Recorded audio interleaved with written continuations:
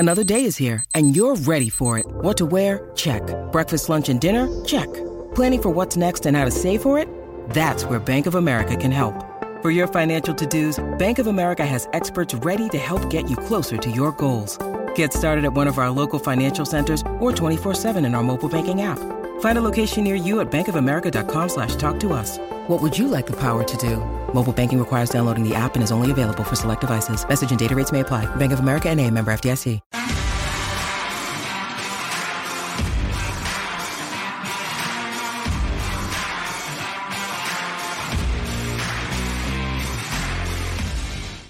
Hello, welcome to Go Border Red. It's that time of the year where we preview the season ahead for Nottingham Forest and give you our predictions for what's to come. We'll also discuss a bit of transfer news and chat about off-field issues like ticket prices and sponsorship. Joining me to discuss all that, first of all, is... we've got all the regulars, in fact. First of all is Greg Mitchell. Greg, how are you? Good, thank you. Yeah, ready to go. Excited for this one.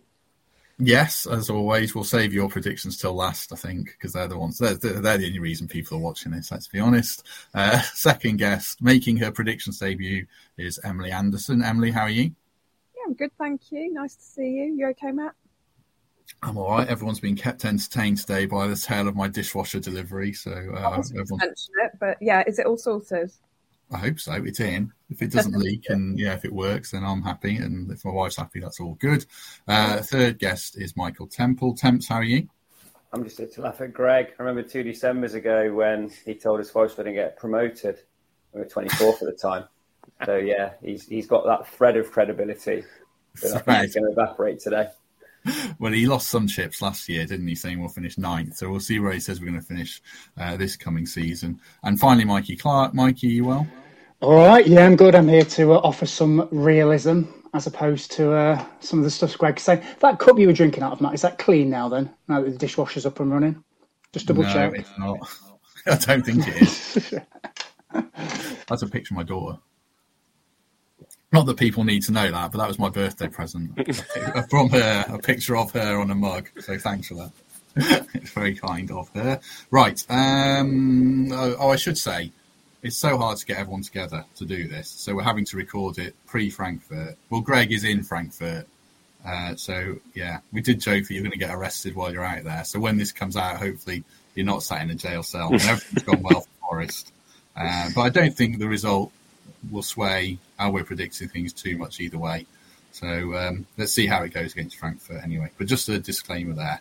Right, bit of transfer news before we start. And we won't linger on it too long because it might be dated.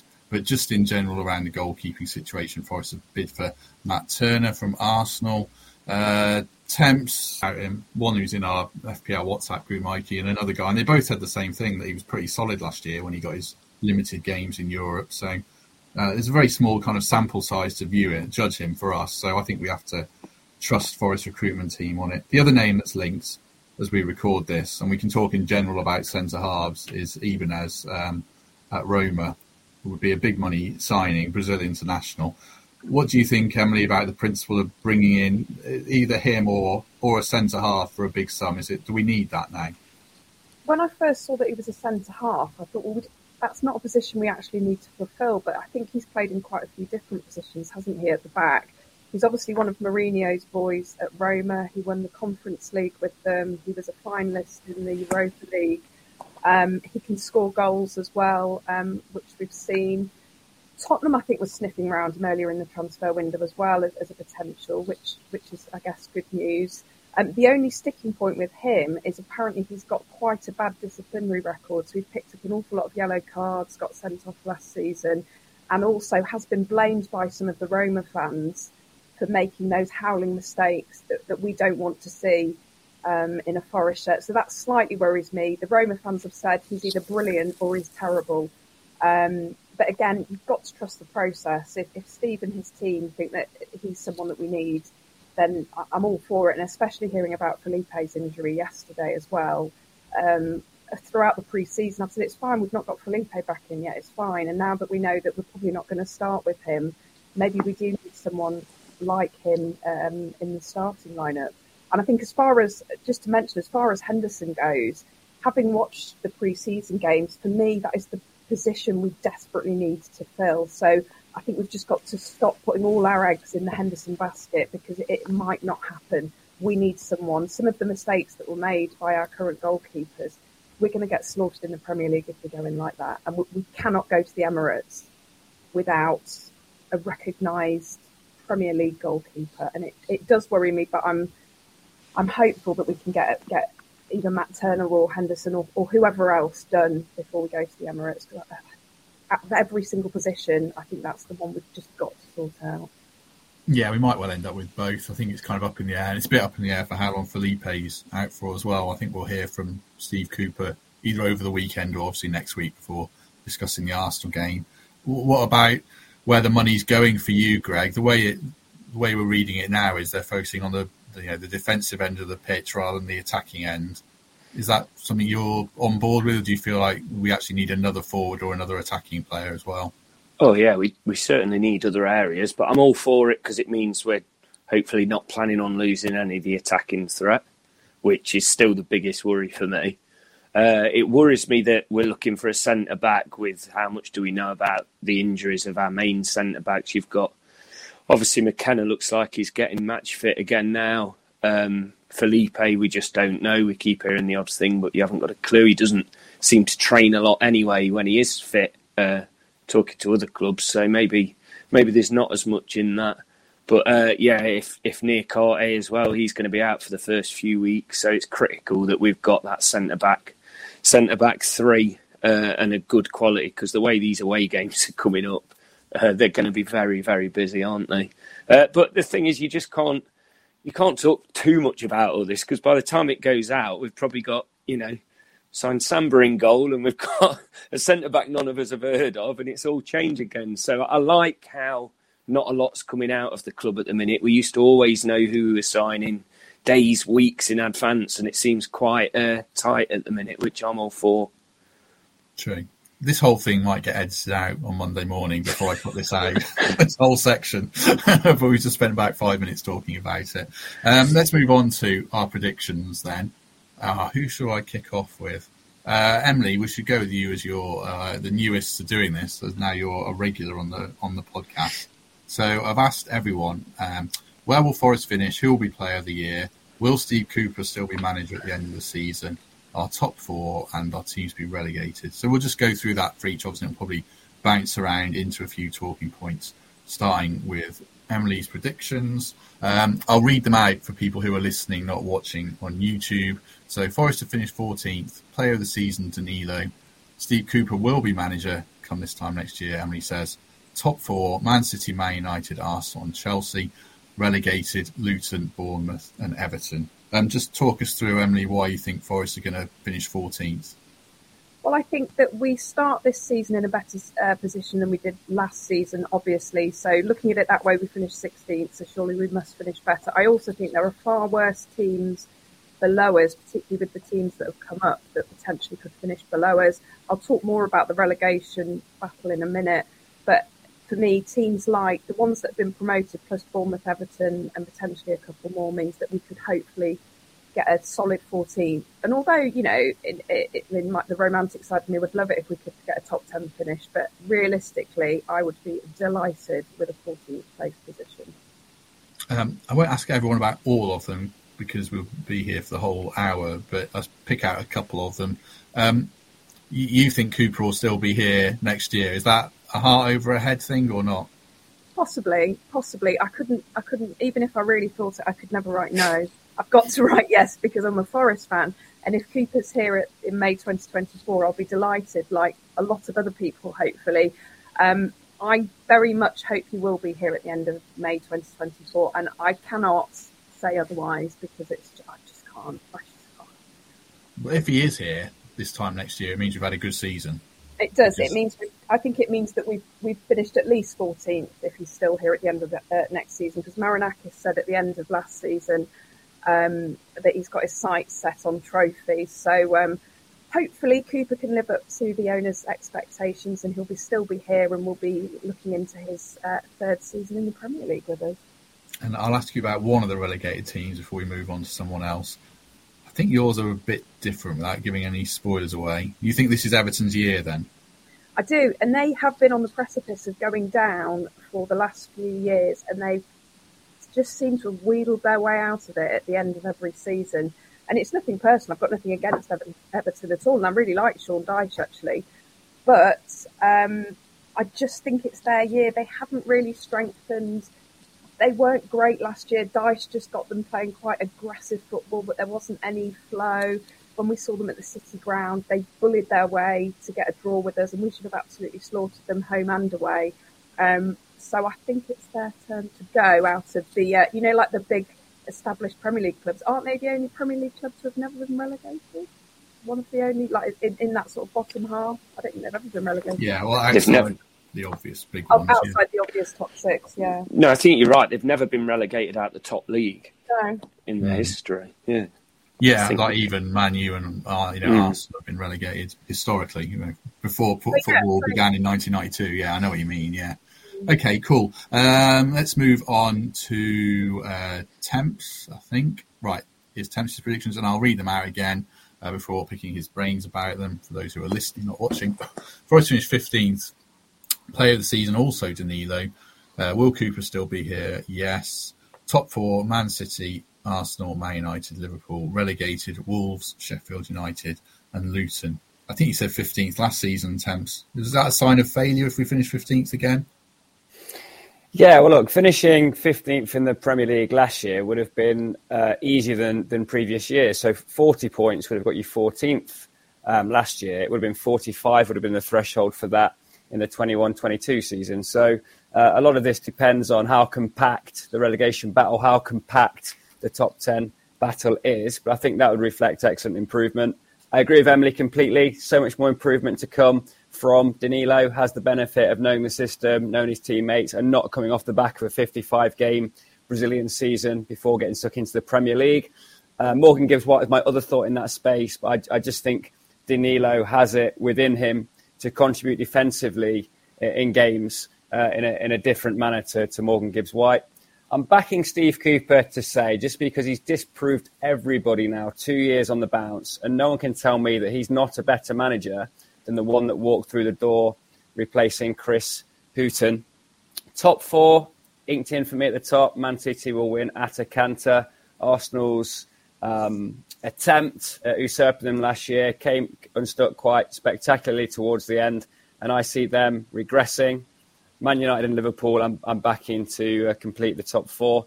I think Wolves have a lot to fear from the remainder of the transfer window. We've seen that they're trying to balance the books. They've lost some key players, not too much coming in the other direction.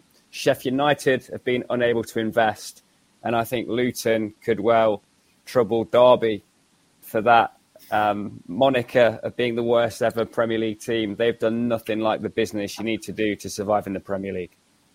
I framed that question poorly because I suggested Forest finished 15th last season and finished 16th. But yeah, I know what I meant at least. Let me ask a follow-up about Danilo. Do you see him playing this box-to-box role all season, or will he drop deeper, or even play as a 10 at some points? What do you think? I think the popular money is him having a bit of a deep-lying playmaker role because of his range of passing is so much stronger than Ryan Yates. His role seems to have changed into not a classic 10, but certainly being further up the pitch to press and to counter-press and to be a ball winner in the final third, so that our style, if you like, evolves not from nicking the ball deep and trying to spring it to the pace man out wide, but trying to gain possession in the final third and feed the strikers in a different way. If Ryan Yates is to vacate that slightly deeper position, I think Danilo steps in there, better in transition, better range of passing, has the capability to get forward as well, but I think he will have more of a role to play in screening the defence. Is 15th the ceiling for you, by the way? I'll ask everyone this. I'll come back to Emily. Is there, because the window hasn't closed, has it yet? Is there a bracket, I should have asked really, between position X and position Y where you think we could finish? Well, low 40s was enough for 14th last year because of the way that the table shapes up. But historically, it hasn't been. Historically, it's been mid-40s to get to that position and early mid-50s to break into the top 10. So, yeah, I think an improvement of 5 to 6 points this year would represent big success. If we can improve by 7 points or more, it would be a big surprise to everybody. Is that similar for you, Emily? I should throw it back to you. You said 14. I think you said 14th. But Yeah, again, is there a bracket? Yeah, it's kind of 12th to 16th for me. I wouldn't want the stress of 16th, obviously, but it would be nice to think we could get as high as 12th, but I don't know if we're quite there yet this season. But again, I keep going on about this, but look at where we were last year to how we are this year. We only won one away game last year. Surely we can improve on that this time round. And I know we've lost Loddy and we've lost a couple of players that were putting in those performances at the end of last season, but the transfer window hasn't closed. As we record this, we've still got another pre-season friendly. There's still a bit of time, and I think that for me, I hope we're soon forgotten about as one of those relegation-threatened teams. I'd quite happily just canter on as a Crystal Palace or, in that sort of bracket. And I do think we can, if we can keep some stability, keep Steve Cooper, hopefully sort out some of those injuries, work out why players are getting injured, improve away form, we should be fine. It is tweaks, isn't it? And we know that it's fine margins. Yeah, I mean, actually, I think our away run is wretched at the start. But I actually think that will help us to win more away games because you kind of get those rough games out of the way before our squad settled. I wrote a piece yesterday, and you guys kind of assisted me on it a bit and gave me some pointers at the end. But I don't think we can judge. Obviously, we're judging right now where we think we're going to finish, but you can't judge this team and this squad until we played. I think I said the Burnley game, but I might even go to, I think Luton's in like 12 games in or something. I think it might take that long to judge. You just hope that we get off to a decent start. I mean, so much changes, doesn't it? I mean, look at us when we lost 4-0 at Leicester. We were all doomed. And, things change so quickly. And no one's given us a hope against those away games of Man City, Man United, Chelsea, Arsenal. So actually, let's see what we can get out of it. I remember on this podcast before the Arsenal at home, I predicted Forest would win and I got scoffed at. And look what happened. So, you never know with the Premier League. You never know. But I know that Arsenal go in very confident on day one. But why shouldn't we? Emily, I just urge for a bit of calm as well, because the signings will come. There's absolutely no question that Forest will recruit players between now and the end of the window. There's one date in August that matters for me, and that's Sheffield United on the 18th of August, because that's a game we have to win. There's no expectation from those early season away games.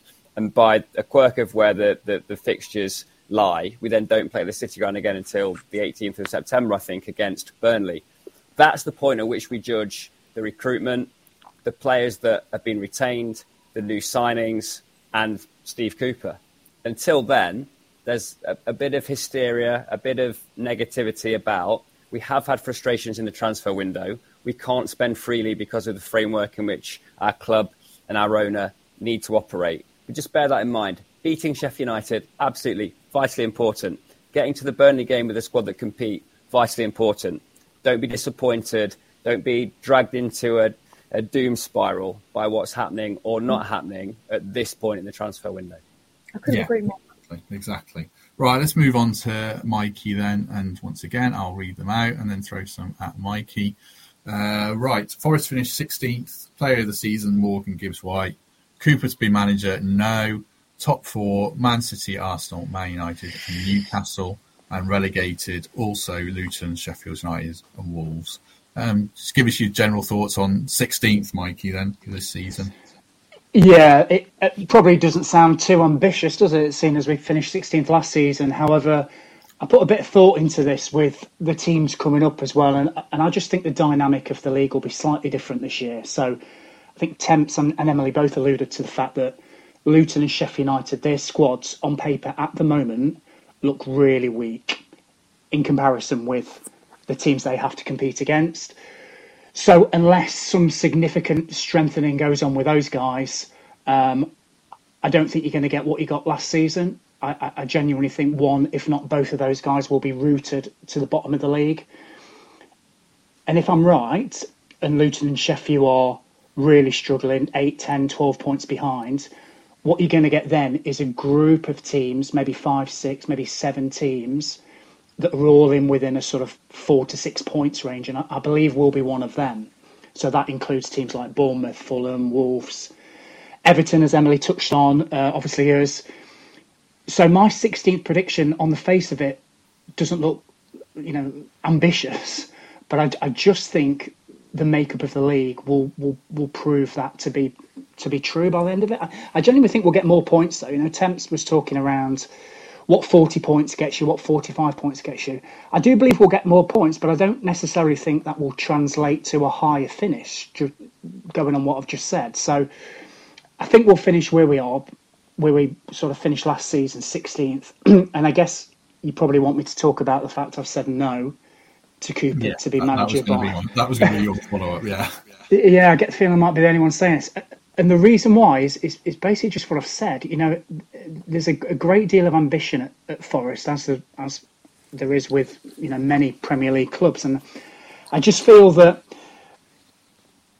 in periods of struggle, and we may struggle at the start of the season, and we may skirt around between 18th and 14th.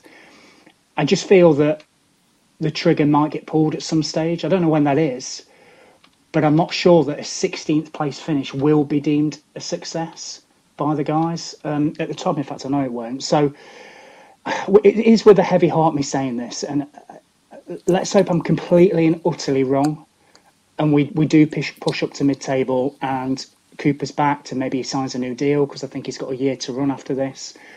But I guess my head is telling me that it might be another season of struggle, certainly the first half of the season. And, Marinakis and the team have been really, really supportive of Cooper and his team. But I just think there comes a point where 16th, 17th just won't be deemed acceptable. So hopefully I'm completely wrong. That doesn't happen. In terms of the other stuff, Matt, Morgan Gibbs-White is a phenomenal football player. So I get what the guys are saying about Danilo, but I just think that Gibbs-White will come into his own, and the team is being built around him. So he's the one that's going to get, if there is such a thing as a free roll at Forest, he'll get it. He'll come in off the left, he'll play in behind, he'll play up front. They'll get him the ball as often as possible. And when he gets the ball, he makes things happen, which is why I think he'll stand out over that season. And you've got to remember as well, he came with a huge price tag. It took him a while, as it did with some of the other signings, to settle in. But by the end of the season, that last third of the season, he was integral in everything we did. And I can just see that after his brilliant under-21 tournament. I can just see that continuing. So he's the main man for us. We'll do mine next because they're quite similar to yours, and then we'll come on to Greg's. So I'll just read mine out again. Forest finished 15th player of the season, Morgan Gibbs-White, as with Mikey. Also, Cooper to be manager. I say no by the end of the season, like Mikey. Top four, Man City, Arsenal, Man United, Liverpool, relegated, Luton, Sheffield United, and Wolves. That's with Luton 20th, 19th, 18th, I would say. So my 15th is kind of like the other guys. I think 15th, but staying up more comfortably, I would hope, because as Mikey said, and the other guys have said, I think Luton and Sheffield United will be cut adrift probably, without being disrespectful to them. And then Wolves, we'll talk about how fans are viewing Forest pre-season, but their chairman's writing to fans yesterday appealing for calm, basically. So it's not going well for them. And I mean, as I always say, I'm in a WhatsApp group with Wolves fans, and one of them's ready to storm their Boston headquarters in China, I think, the way it's going there. So I would think they'll struggle. On Cooper, I think it's a bit similar. We know the owner's ambitious. We know that Cooper was close to being sacked more than once last season. And like Mikey says, I don't think the finishes we're talking about, they might not be deemed acceptable if they get the transfers they want by the end of this year. So it's kind of a head over a heart thing. Like I said to Emily, if Cooper's still here come May 2024, we've had a good season, probably finished top 10 or something like that. But I think that his time might come at some point this season. Like I say, I hope I'm wrong. The fans saved him last year, and I think we might need that again. And that comes on to a point about the fan, which I'll probably throw at Greg. But one of my worries is there'll be a sense of entitlement, and the atmosphere will go, and fans will think we're a Premier League club. We should be winning games at home. And if we have the same collective attitude that we saw via Fulham and Bournemouth, and it's not that red hot atmosphere, then our home form might dip, and the fans that saved Cooper last time might not save him this time. That's kind of a worst case negative scenario. So I'll probably throw it to Greg about stuff like that. But the rest of it's kind of self-explanatory. Touching. I agree about Mikey about Morgan Gibbs-White. I feel the attack is built around him. He's coming off the back of a great Euros. He's the man, and I think he kind of relishes that. And it's silly things like he's got a baby on the way, his home life's really settled and going well, and all those kind of fringe Ted Lasso kind of... I was just about to say Ted Lasso over here. Were you? Well, yeah, you know, happy players, United front, all that kind of thing helps. So I don't know. But, yeah, that's me. That's me. When you need mealtime inspiration, it's worth shopping Kroger, where you'll find over 30,000 mouth-watering choices that excite your inner foodie. And no matter what tasty choice you make, you'll enjoy our everyday low prices, plus extra ways to save, like digital coupons worth over $600 each week. You can also save up to $1 off per gallon at the pump with fuel points. More savings and more inspiring flavors make shopping Kroger worth it every time. Kroger, fresh for everyone. Fuel restrictions apply. Can I add something quickly? Emily made a great point earlier around the away form. So we took, I think, 8 points last season away from home, 1 win. Terrible, basically. That has to improve, and it will improve. So going back to your point, Matt, around our home fortress, it becomes even more the need for us to keep going as a fan base and keep supporting them and not turn into a soulless bowl, which it won't, because it just won't.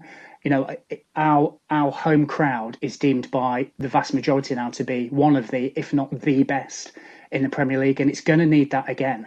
So yes, I do think that the away form will improve and we'll get more points, but what we can't do is take the home form for granted. Let's get another 30 points at home. Let's keep roaring the lads on, especially when we go 1-0 down.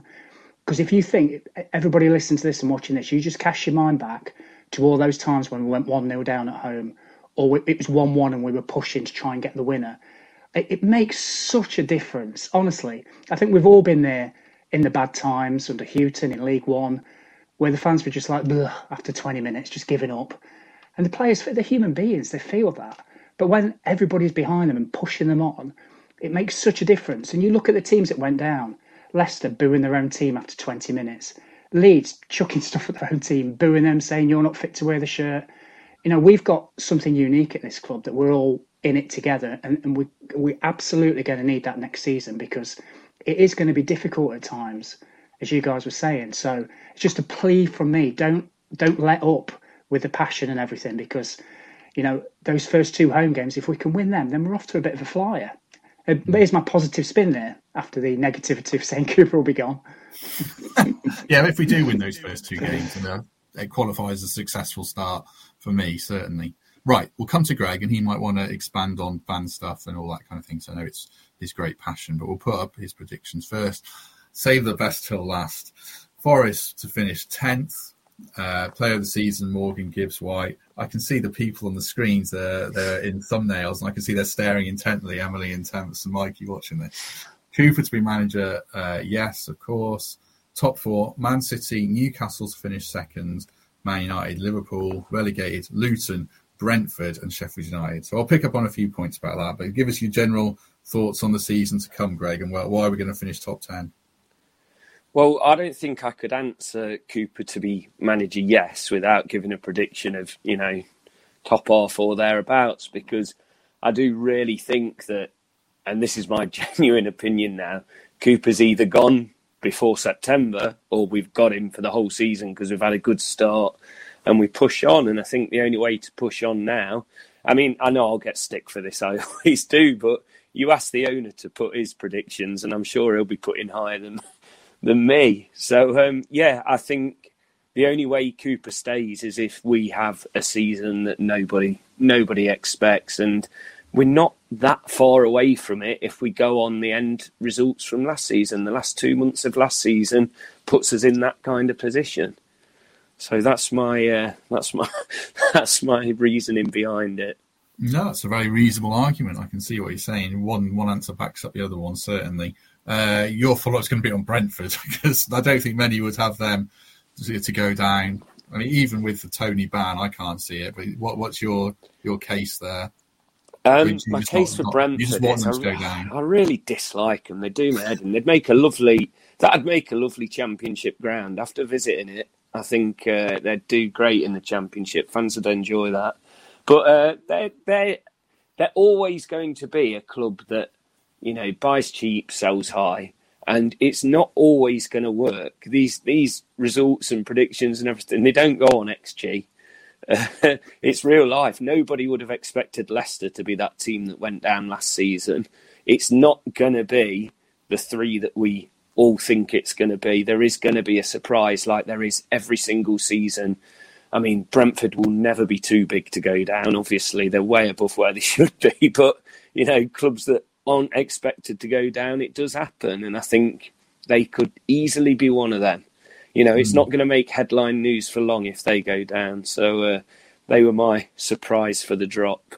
And also, I'd just like to say on the Gibbs-White thing as well, I feel that not only will he be player of the season, but he'll start to get regular England caps as well. I think he'll have a really good start, stay fit, start getting within and around that England setup within the squad, and then hopefully get the odd cap. Yeah.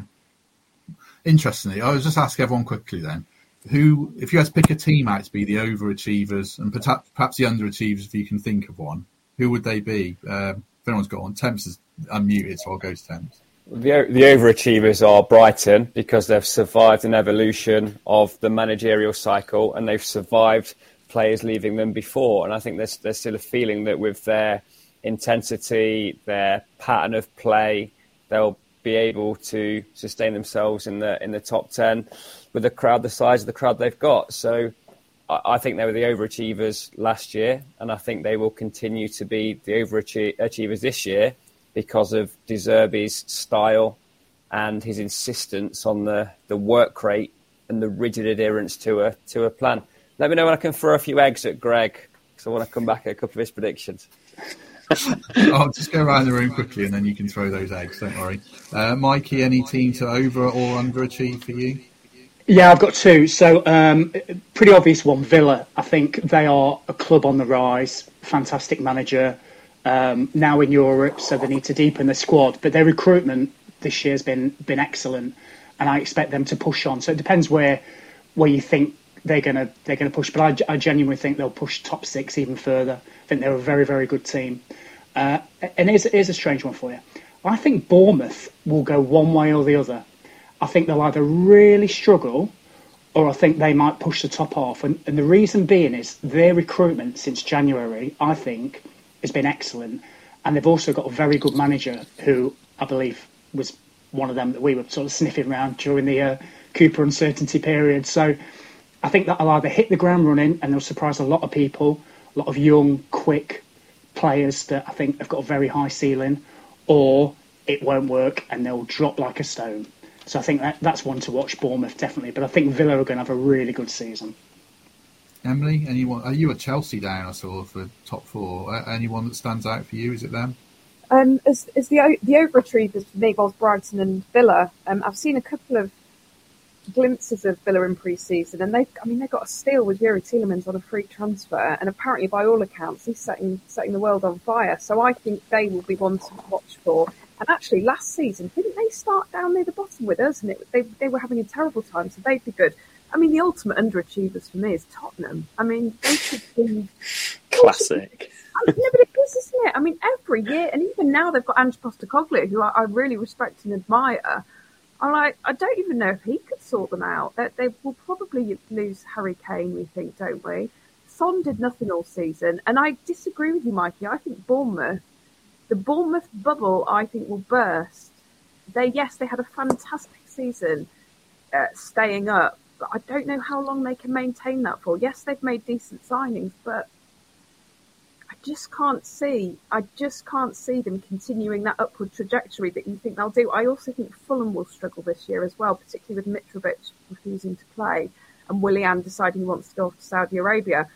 So I think they will really struggle this year. And just one other, you'll all disagree with me because you've got them all down for relegation, but I think Sheffield United will escape, even if it's 17th.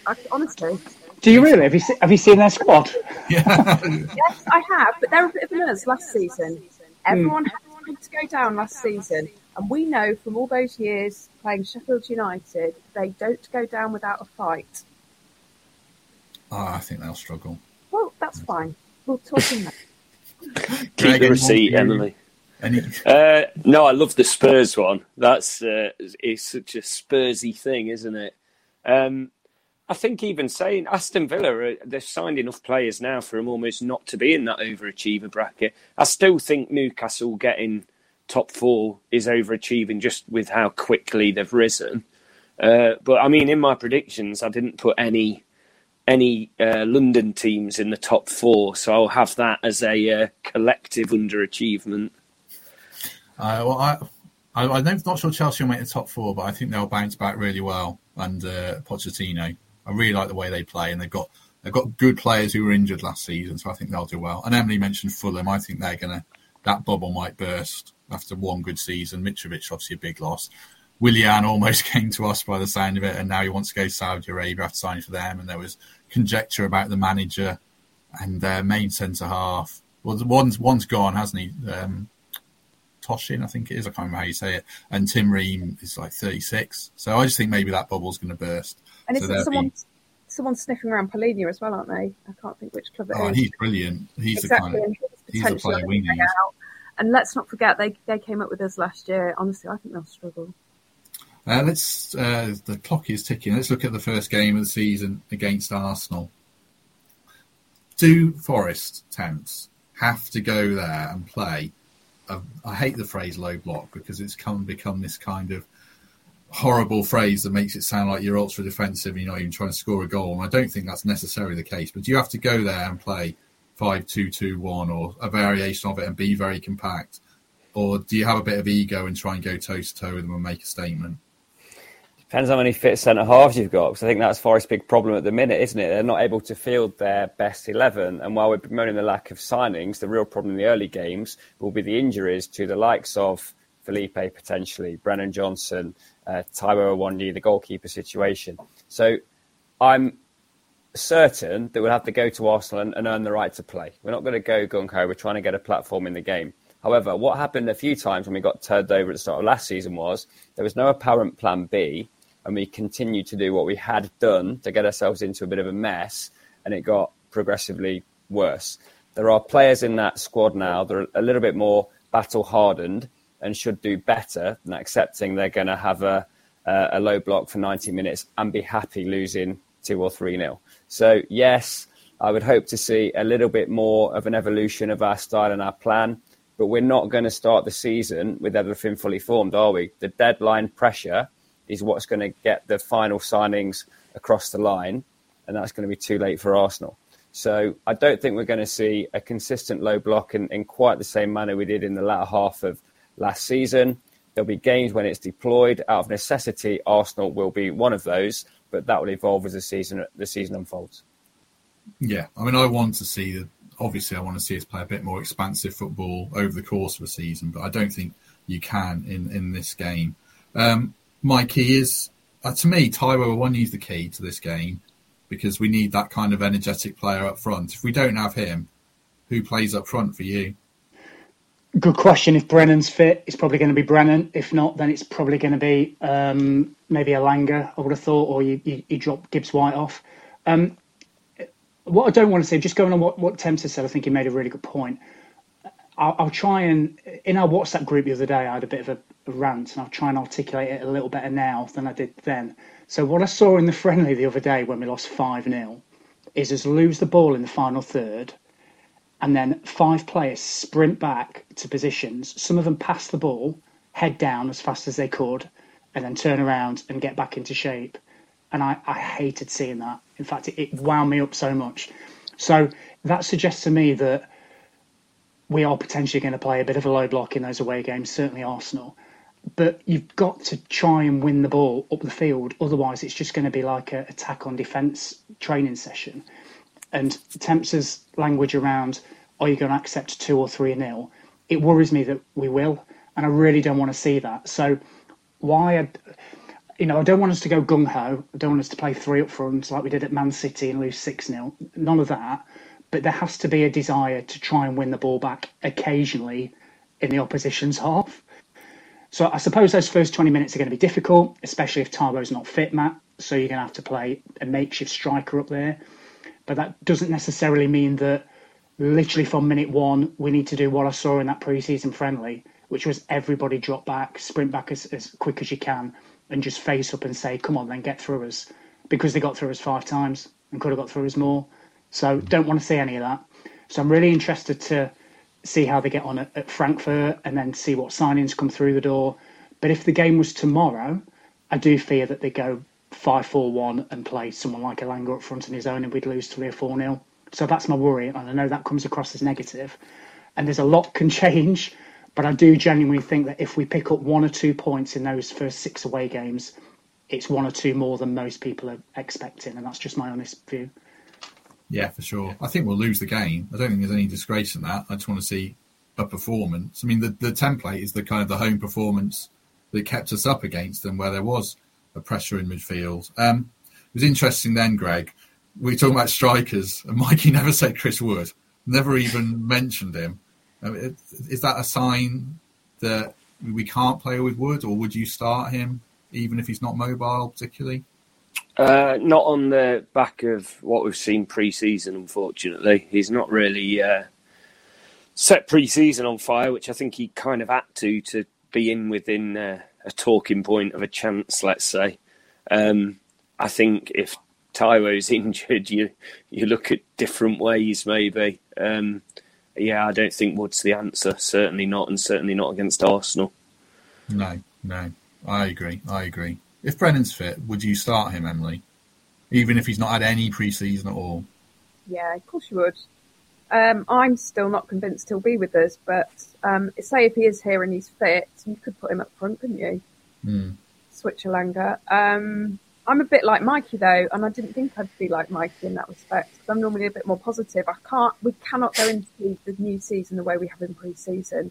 I'm a very positive person watching Forest, but watching them get hammered 5-0 the other night, there was no fight, it was negative, there was no cohesion, there was nothing. And I know it is, pre-season's all about fitness, I know that, but it was terrible, wasn't it? Like I say, if we go into the first game against Arsenal like that, it could be embarrassing. What I don't want, and I agree with Temps, is what I don't want is for us to do what we did against Man City and Arsenal last season away, where we end up going gung-ho and then losing 5-0 or 6-0, whichever game it was. I mean, like you say, we probably will lose the game, but let's lose it with some respect, hopefully. It's a thing for you, Temps, about that Rennes game, or Rennes. There was fringe players in that game who had an opportunity, and there were first-team players who didn't play well. Is that something you kind of take heart from or worry about, that players who should be pushing for a place had a god-awful game? Yeah, I mean, you do enter with some biases, don't you? Chris Wood, for instance, has probably confirmed what we already thought when he jumps up and misses a header from a yard out. There's been flashes from Wang in the Notts County game where he took his goal with aplomb, and then he sells Joe all down the river with the worst pass back I've seen in the entire pre-season. But yeah, it is about accountability, and it is about you versus the man who's challenging for your shirt. When injuries occur, it's about you showing the gaffer that come match day you can perform and deserve more of a chance. And there aren't too many players that have set the world alight. All will be forgiven for me, as I said, if they beat Sheffield United on the 18th of August. I'd urge patience and caution until then. But whatever's said via the PR machine and the post-match quotes, Steve Cooper and the squad will not be happy with the results of pre-season. Of course, results aren't the be-all and end-all, but you want to see a progression.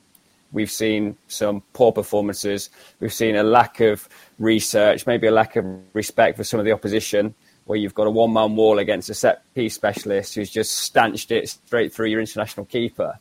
So, yeah, disappointing pre-season. That won't be lost up on the Forest hierarchy. But all of those results will be instantly forgotten if we nick a point at Arsenal and get all 3 against Sheffield United. And of course, this could be the ultimate S-housery from Steve Cooper, couldn't it?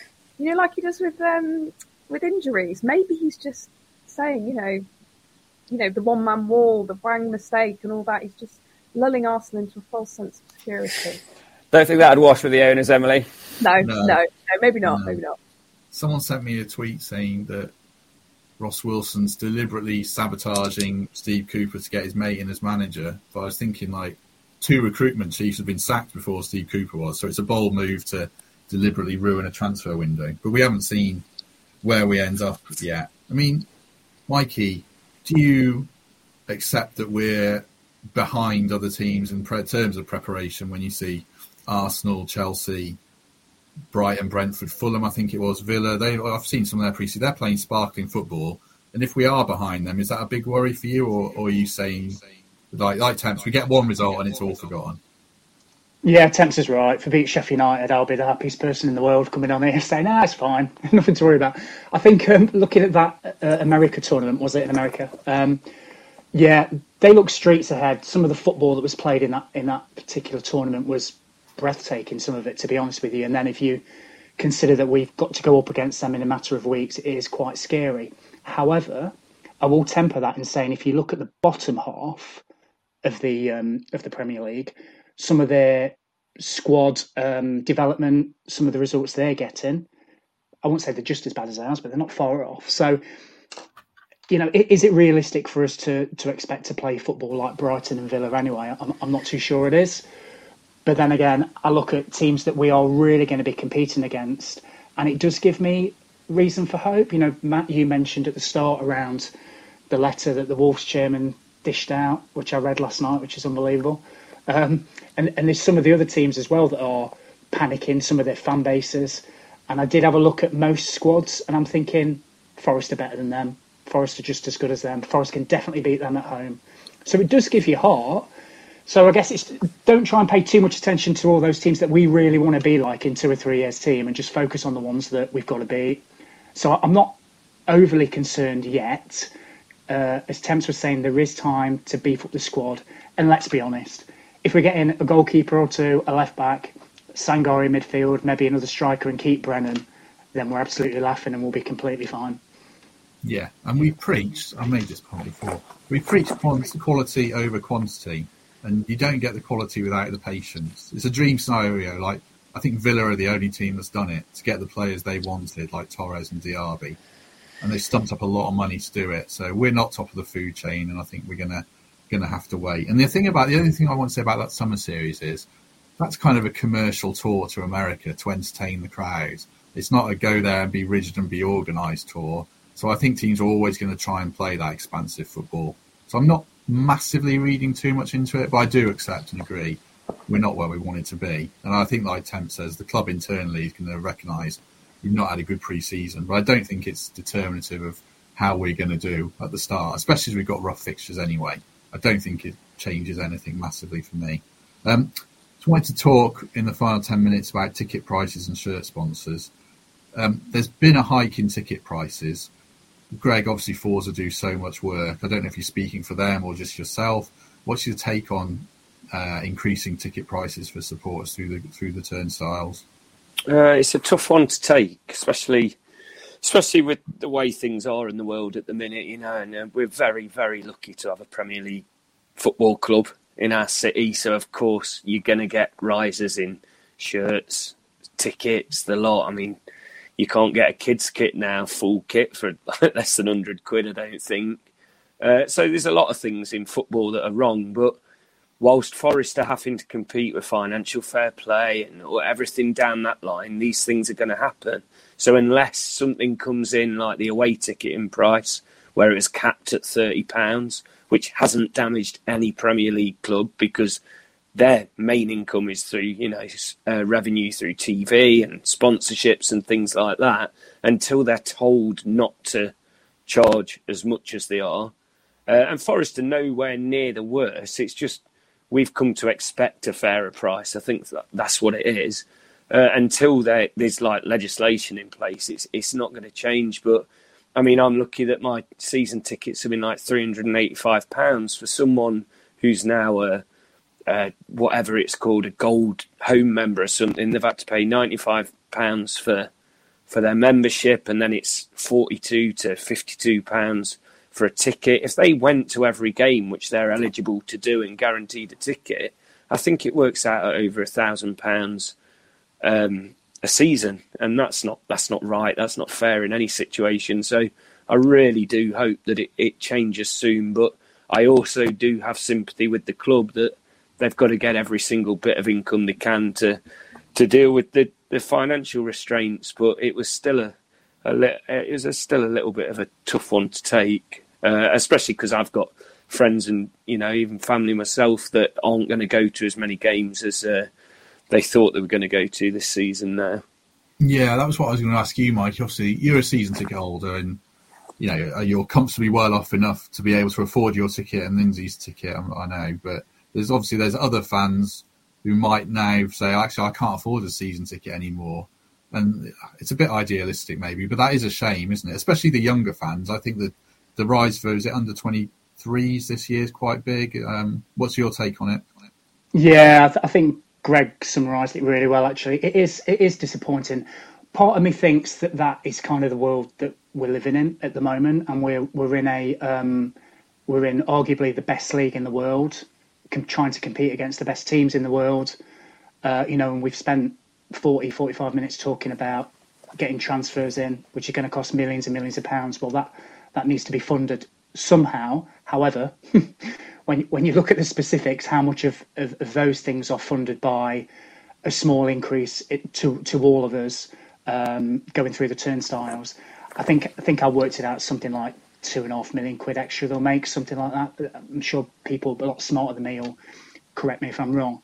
I think the main issue for me is probably on the sponsorship, and I'd be really interested to hear Temp's thoughts on this. Is this could be the second season in a row where we've had start of the season with no front shirt sponsor, and we know that brings in millions and millions of pounds. So me personally, I'd be more receptive to a price increase to me, my wife, my family, my little nephew who tries to come when he can. He's going to struggle this season. If I knew that all those bigger ticket items were being taken care of, and yet when it filters down to us fans, the decision's then been made, actually, we still need to increase prices for all those reasons I said, but we are doing the big things as well. I think personally I'd be more okay with it. At the moment, it feels a bit like we're chasing the penny and missing the pound. Do you know what I mean? Just feels a bit weird for me. I don't know what you think, Thames, because you're obviously a lot closer commercially to some of this stuff. So I'd be interested in your view. Well, look, Premier League shirts are easily sold inventory, but you've got to be prepared to deal with the right sector, which is gambling this season. One last hurrah before that becomes outlawed. Forest have a challenge in so much as that their owner values that at a higher price point to what the market is telling them it's worth. From the albeit stolen whispers that I hear, the offers are around 6 to 8 and the valuation is 9 to 10, and they've stubbornly refused to do that. I think from a PR perspective, Mikey's bang on the money. If Forest are passing on incremental price rises to the supporters when there's an opportunity to garner £6 to £8 million from a gambling partner, it would land a lot easier. The problem is that previous owners and previous managers have failed at Forest, have not got them out of the Championship, and therefore this incremental rise, which is going to clobber fans in the pocket, hasn't been phased in any way. In a stable sports club, that would be 3 to 5% every year consistently to cover costs, take supporters on a journey, have success in and around those price rises, and demonstrate on the pitch while that incremental cash is important. The PR challenge is they've been immediately clobbered with rises in the 20, 30, 40% region for various products at the club, and that's never going to land well with fans. However, from an ownership perspective, the club is being subsidised. Like Marinakis is not making money from this football club. It's a passion project, albeit one that he may well have an exit from one day and make a few quid on the way out. But right now, he's funding losses. He's funding acquisitions. He's trying to find ways to inject finance into the club in line with the eyeballs that come from FFP and the challenges that's created for other long-established Premier League clubs. So it's a tough conundrum. What would I do if I was doing my role at that club? I'd have advised for a more phased rise in prices to get somewhere towards par with the rest of the Premier League. I dare say that may have well been what's happened with the officers at the club, but ultimately the decisions are taken by an owner-operator who is putting millions and millions of pounds into the club, and he knows, sadly, that whatever is charged, the City Ground's going to be full for every league game this year, as it was last season. Doesn't sit well with the fans. However, again, all will be forgiven if there's success. And success this year is improvement in the Premier League. And that's the lens through which the owner, the manager and the players have to be judged. I'd have taken the gambling cash on the front of the shirt. I'd have had a more phased increase of prices over a longer period of time. Oh, you've answered my follow-up with your last sentence there. If it's you, not necessarily at Trent Bridge, but Michael Temple, commercial director as you do, not Nottingham Forest, you would take and offer a reduced rate or below your valuation of the shirt then? Because it's a bad look to go into a second Premier League season without a sponsor on the front of the shirt. It doesn't look particularly great. Or would you even go back to the UN and do that very noble gesture that was so good last season? Every club gets the sponsors that it deserves because they're out there in the market knowing now what they're going to earn from particular pieces of inventory. So all of these firms know what they make from a board on the 22-metre line at Twickenham, a board on the halfway line at Wembley, and the front of the Forest shirt.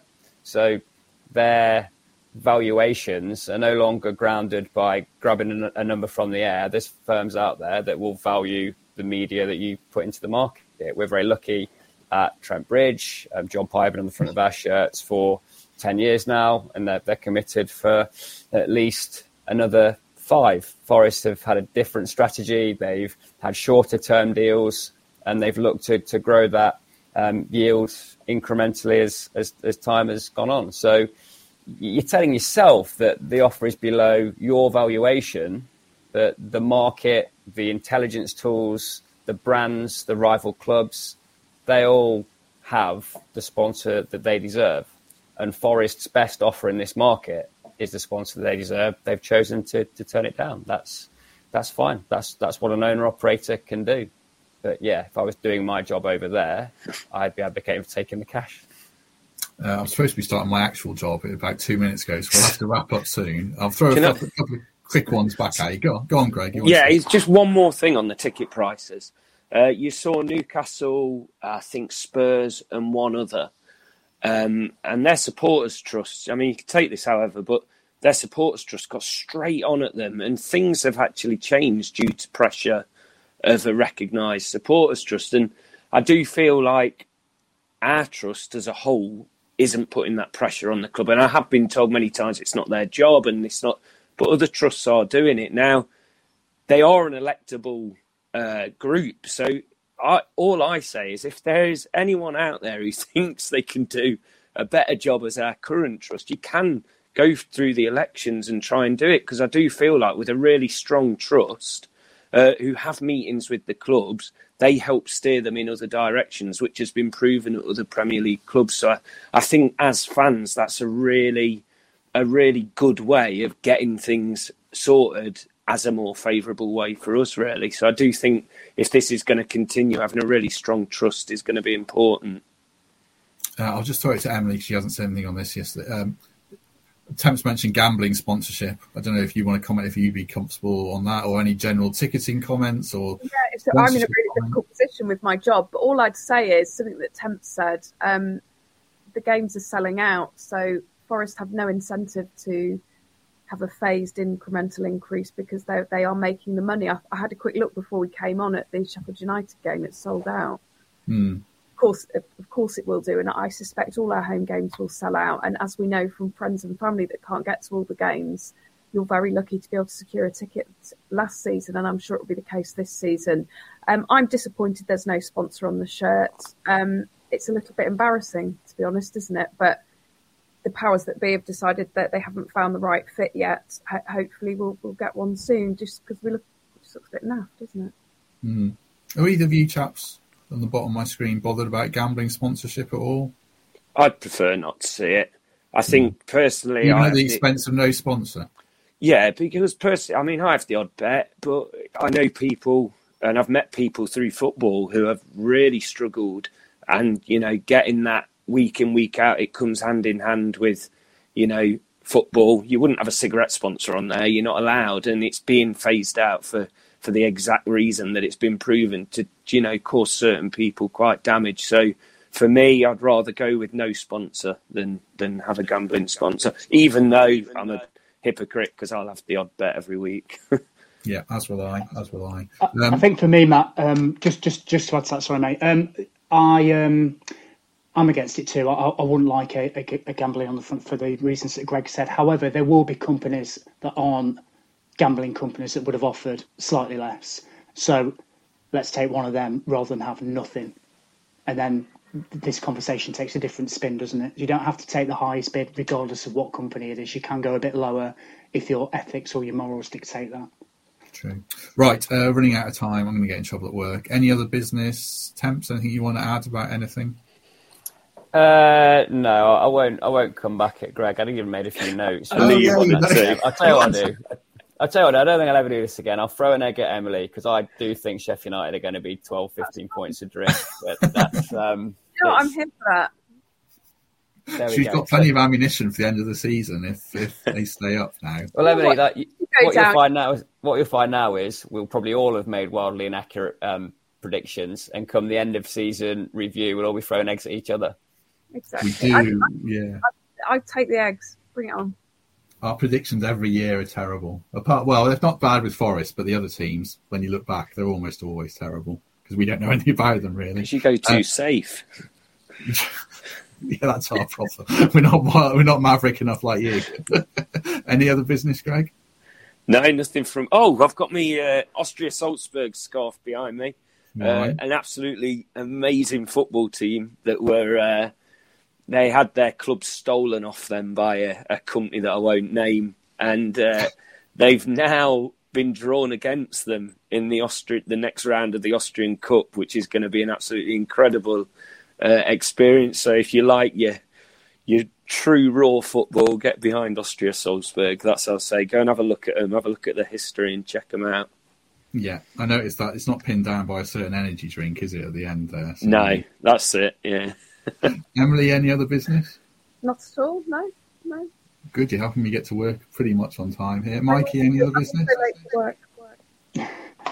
I've got loads. Now I'm joking. Just one thing. Greg, drink responsibly tonight, my friend. Don't want to wake up to messages from Laura at 4 a.m. I still don't know whether I'm going to drink. I've a mate from New York's over. He's given me his Smithfield NYC shirt to wear.